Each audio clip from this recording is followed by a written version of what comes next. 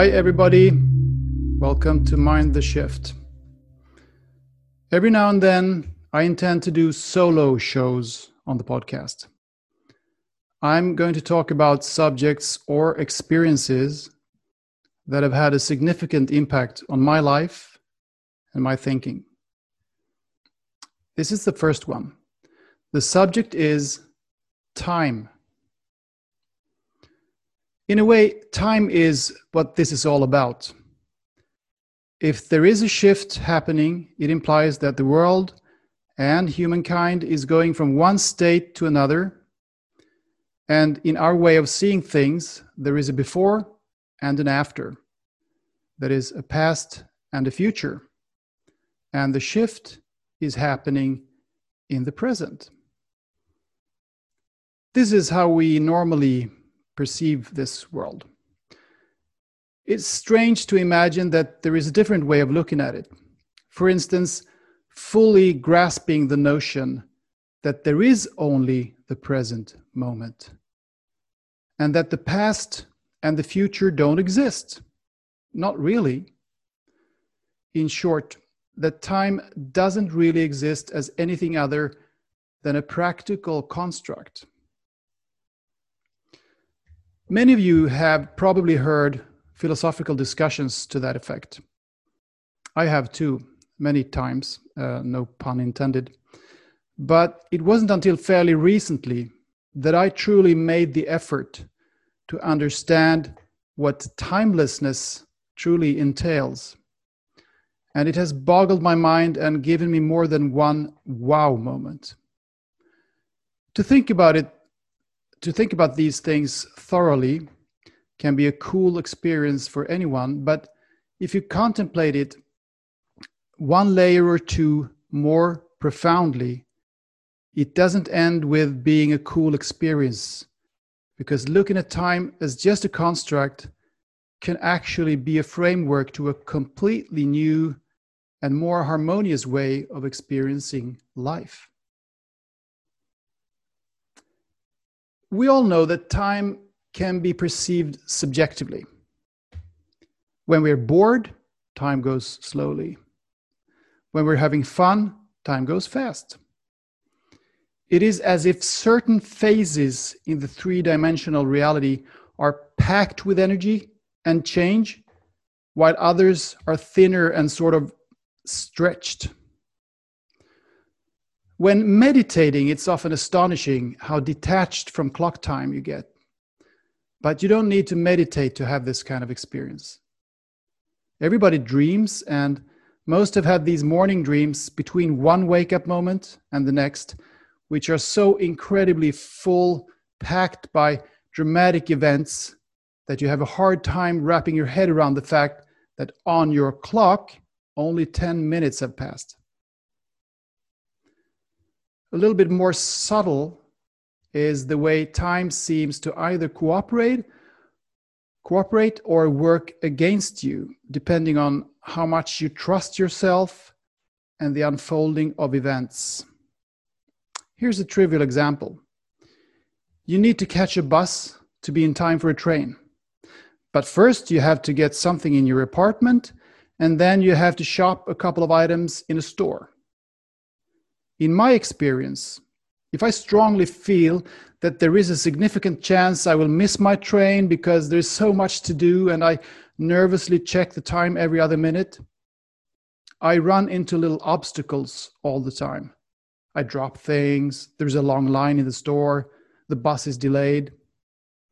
And it seems to me that time ticks away at a faster pace than it does if I do it the opposite way. I just let go of all the worry and really trust that what has to be, has to be. If I miss the train, there is probably some meaning to that. I just do the things I need to do, and I let the universe work out all the things that I can't control anyway. If I don't worry, it seems to me that things almost always work out more smoothly, and I don't miss any trains. So the time appears to go, as it were, slower. But again, this experience is less straightforward than the boring versus fun experience, which most of us have had. So, does the past or the future exist? Well, either they don't or they both exist simultaneously. Eckhart Tolle has popularized the importance of the now moment. He wrote this famous book, The Power of Now. The bizarrely trivial thing about it is that there is only the now moment, and there cannot be any other moments. Because when what we call a future moment arrives, it's just another now moment. If we didn't sleep, it would be even more obvious that it is all a continuous now. When you think about it, this earthly existence is really very dreamlike, as Eckhart has said. How many times haven't you looked forward to some happy or fun or interesting event that you've been planning for? So much so that you forget to be present during the days up to the event. You forget to live, really. And then the day arrives, the event happens, and sooner than you know, the event is in the past. If you live your life in the mental construct of past and future, every moment evaporates very quickly. It fascinates me every time I put events behind me that have meant a lot to me. There might be some material evidence that there was, say, a big gathering of people the day before, like bottles and glasses and things like that. But you can't really be sure that it really happened. It is probably true that a large part of human suffering can be derived from our propensity to not live where we are, but either live in some perceived future moment that isn't real, or linger on some past moment that isn't real either. Living like that is living in the psychological time. It's like a dream. Reality, on the other hand, is what is happening now. It's kind of weird that it wasn't long ago that I realized that everybody on Earth is continuously at exactly the same now position. Me, the President of the United States, a poor farmer in Malawi, a terrorist planning an attack. Nobody has a clue what's going to happen in 2 minutes. It may seem obvious, but the fact of the matter is that we're so conditioned to think in past, future, that we, at least I, strangely enough, can sometimes think that some people or some countries or some conflicts or some whatever are a bit further ahead or further behind. But realizing that we're all stuck in the same now moment, at least to me, felt somehow comforting. Okay, but what about clocks? They measure time, don't they? Yes, there is clock time. And that is a very practical tool which helps us, for instance, meet other people at certain points in space-time, since we're bounded by the inert physical world. One way of looking at time that makes good sense is to see it as the constant change of the state of things. Nothing is static. Everything changes all the time. Some large visible things seemingly so slow that we perceive them as non-changing. But even planets, stars, and galaxies change. And then some elementary, teeny entities change so fast that we can't even measure their position. But is this what clocks are measuring? No. They measure some of the rhythms and pulses that is the choreography of the universe.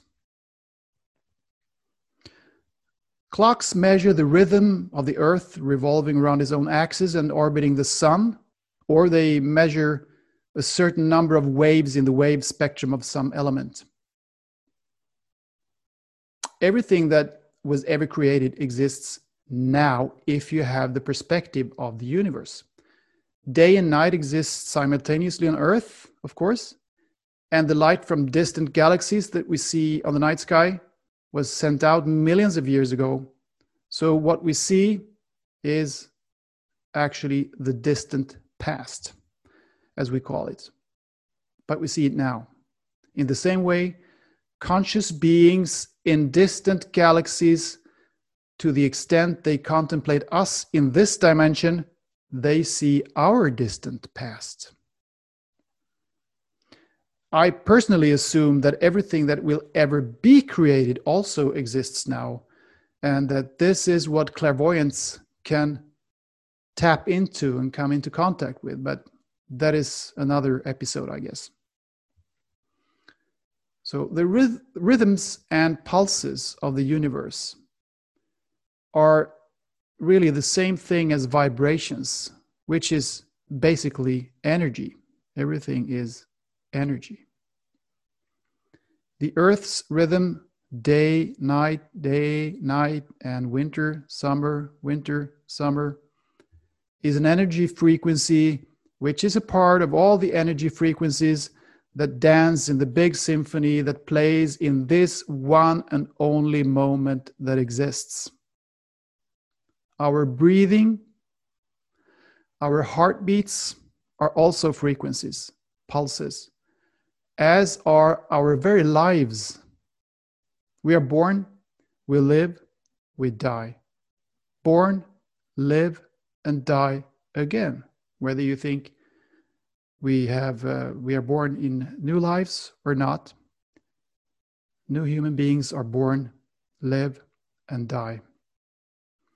And the largest pulse of them all is the physical universe as we know it. He was also born in the Big Bang.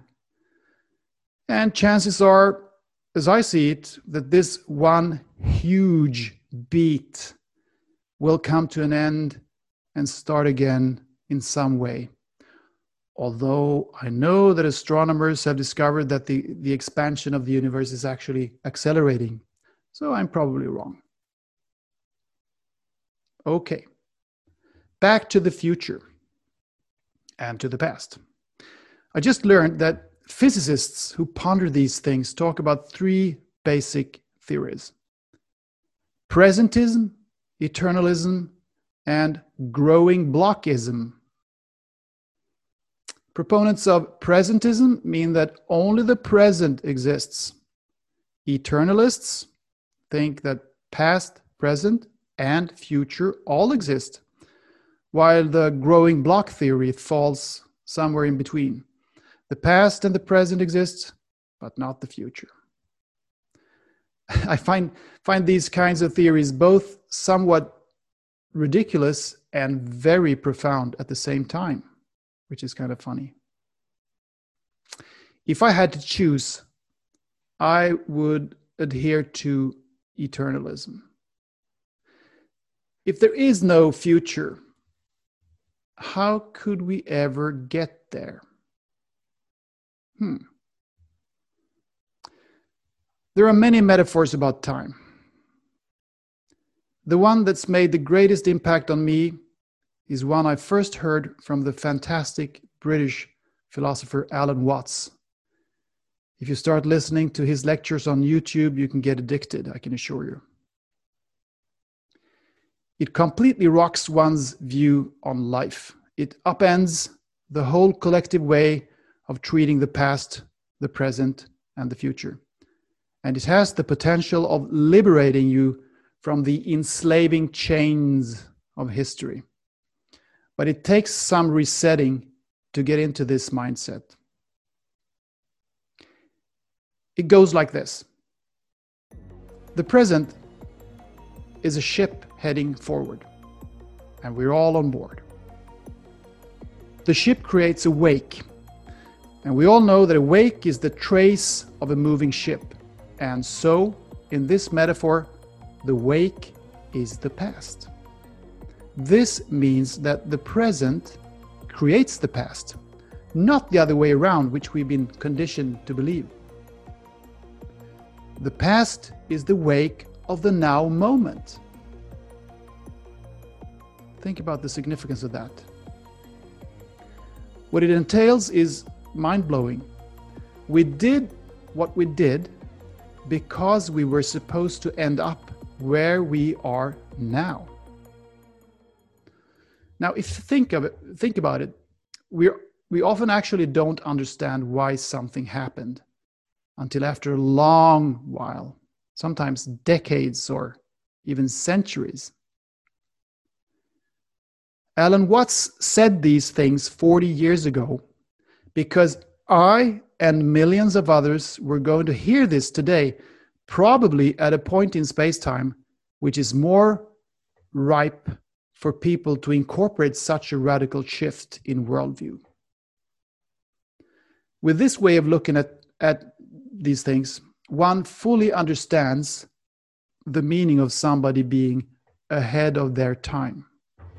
Now, I took this ship metaphor a bit further. A consequence of the past being the wake of the present must, of course, be that the present is the wake of the future. This means that what is to happen already exists, which is in line with the theories of the quantum soup that everything exists in. Thus, what we do now is the result of the so-called future that we already have in some sense. I marveled when I tried to grasp this. I continued thinking about it and realized that it is fairly easy to consider what it often looks like on a passenger ship, where some people prefer to stand in the stern and contemplate the wake, while others prefer to stand in the bow and try to discern what is slowly becoming visible far, far away on the horizon, perhaps the contours of other ships or of land. It is obvious that both the wake and the slowly materializing objects on the horizon are something that you can be aware of when you are on a ship. But it's just as obvious that you can't go to any of those places now. You're stuck on the ship. There is only the now, as it were. It is as if the constant changes in the universe are constantly approaching us rather than it is we who are moving anywhere. Which leads us to a different metaphor. We stand in a river. Everything that happens in your life, everything you experience, is the water that flows around you. The water has been in the so-called future and flows towards the so-called past, which is in line with the ship metaphor.